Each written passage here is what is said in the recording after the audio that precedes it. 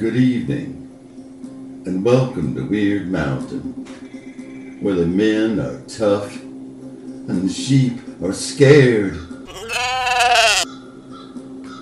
I'm Gomez the Yard Man.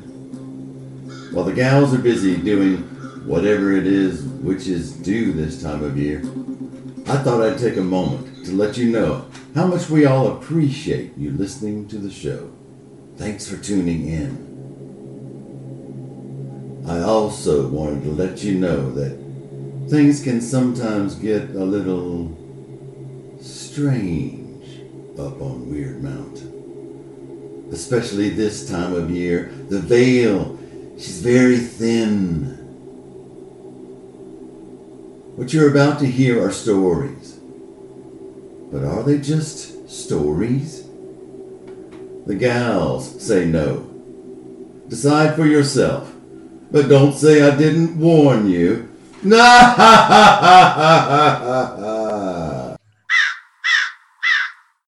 Ring, ring, ring, ring, ring, ring, ring, ring, ring, ring, ring, ring, ring, ring, ring.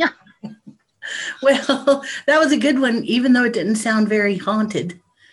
Oh, did it need to start with a creaking door?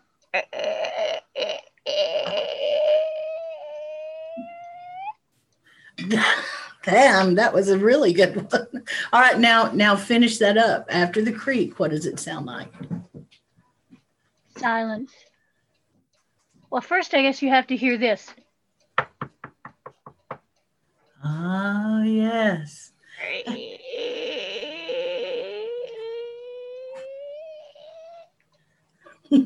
Hello? Hello? Anybody home? Hello? Hello? And then you hear, yes, come on in. Come into my parlor. So let me ask you, just curious. I have known people, and myself included, who have dreams as they're falling asleep, kind of thoughts that they're hearing a knock at the door or hearing their name being called. Have you heard of that? Oh, the superstitions around that are terrible. What are they? Yes, I have heard that. If you hear a knock at the door and you know nobody's there, never ever open the door or say come in. Never. Right. If you hear somebody call your name, don't. It's like when some stranger calls you on the phone and you know not to say yes because they may record that, and then you ordered a new Mercedes Benz. But yeah, if somebody calls your name, you never go, hi, who is it? No, just leave them alone. Leave it be. Has that ever happened to you? Heard somebody speak my name? Yeah. Yeah. Oh, yeah. Mm-hmm. I've heard the knock more than I've heard the name. But interesting thing is I've got a friend who is absolutely does not believe in the other world, which I find interesting because he's kind of a smart person. Anyway, this person reported to me about 2 weeks ago that as he was falling asleep, he thought he heard someone knocking on the door. He actually got up and went and looked. And I said, well, did you tell them to come in? He said, no, he didn't. So, well, that's good. Damn. Yeah. So for those out there who might not be familiar with that, but maybe are familiar with the phenomenon, my question to you is, if that's ever happened, do you get a feeling when you hear that knock on the door that you shouldn't open it? Is it a feeling of invasion?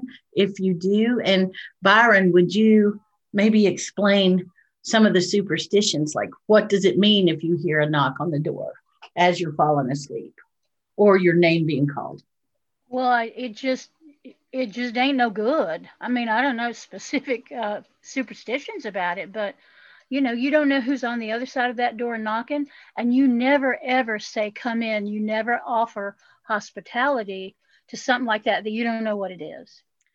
Don't you get a weird feeling when it happens? I mean, I do. Oh, you mean like the hair standing up on the back of your neck and you get cold chills all over your body? That kind of feeling? Yep. Yes, ma'am.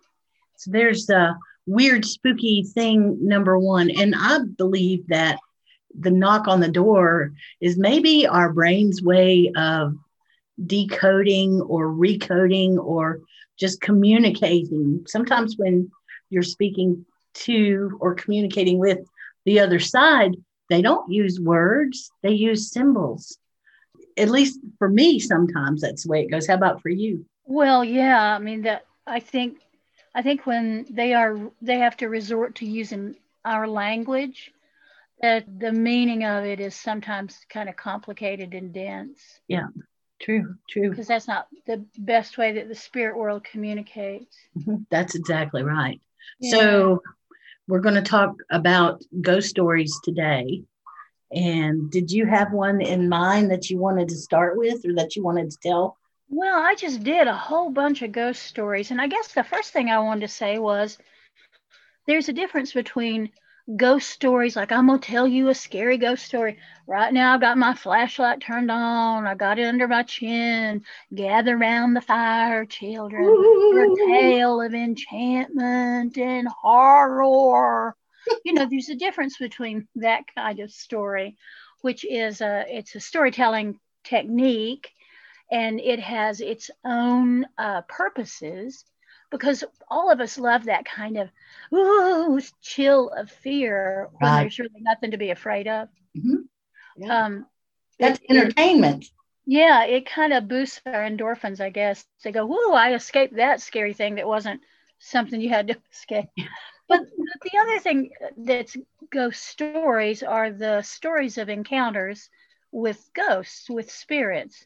And that's a whole different thing. And that's probably what I really love more than the young couple was necking in the front seat of the car and suddenly a hand was on the door sort of stuff, because that's not very scary to me. Right.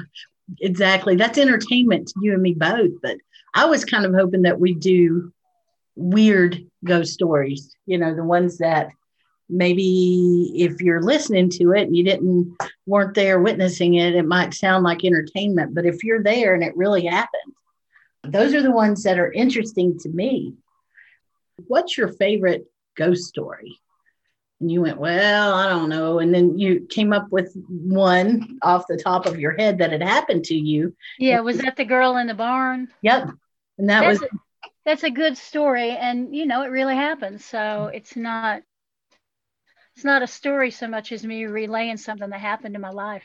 Right. Yeah, it's a fun thing because when I just think in general about it, I go, I haven't have that many encounters with spirit people. But then when I tell one story and they'll go, oh yeah, and remember the time? Oh yeah, I forgot about that one. Remember that girl, that hippie girl? Oh yeah, and it just it's this cascading craziness that just happens. But what I really love is when you talk to people who are from the same area, and maybe you're telling, I was down at this one place and this thing happened to me, and then somebody else will go, hey, I was at that place a few months back and that same darn thing happened to me too. Yeah. And I would think you encounter that, because I know you do some I don't want to call it ghost hunting. What do you call it? What's a good way to call that? Well, I started out trying to figure out some what was happening to me long time ago. And then in the early 90s, people started calling it paranormal investigation. And for me, what it was observation. I was trying to make sense out of all the things that I'd witnessed in my life up to that point. And I do it by observation. I try to find a pattern. It's like, okay, well, if this thing happened right here, let me go back next week and see if it happens again right there. And I was always trying to figure it out. And I had a real scary situation happen to me when I was 14. And that was really the impetus that drove me to try and figure this stuff out. And then as I got older, I began to realize that, I started changing my tune about things. And I started wondering, am I just crazy? Is it that I am attracted or attractive to these things, and that's why that comes to find me? And through the years, I just kind of developed my theory that certain people are more open, let's say, to certain experiences. And it's just like, I don't have any kind of talent for being a race car driver, yeah, and I've never tried to develop any kind of talent for being a race car driver. But what I've always tried to do is observe and see if things match, how can I put it, the physical world with what I've experienced. And so, Yeah, I think that's a good way to put it. Yeah, and I'm still in that place of observation, but I have been able to put together some theories about it. And what I've also been able to do is kind of put together a set of internal instructions for myself. So in other words, if this happens, then this is the way I want to react. Because what I began to realize was that when some crazy thing would happen that couldn't possibly happen, the first thing I would do is focus my brain instantly on what was it? How can I debunk this? How can I explain this? So was it this thing? Was it this thing? And I instantly took my brain out of that place of relaxed reception, you see. And once I did that, the phenomenon, or whatever you want to call it, would be gone. And because of my experiences, and I've had a lot of them, I believe that I'm really experiencing this stuff. I'm not having a hallucination at the time. And I also have been very careful not to try and, it's like, I forget the term right now, but there's a term where you kind of really want it subconsciously. So you want it to happen. You're trying to get it to happen. So I've had to caution myself against that sort of thing. I don't want to go into things with an air of expecting this or wanting that to happen. I just want to be me and observe. But that's a fine line. And eventually I just said, well, the hell with it. I'm never going to figure this stuff out. And once I started doing that, I realized that I don't have to figure it out. My life is full of magic things and metaphysical things. And I'm maybe never going to know. I'm probably never going to know the secret to all of it. So I'm trying to just be calm about it. And in the act of looking back tells me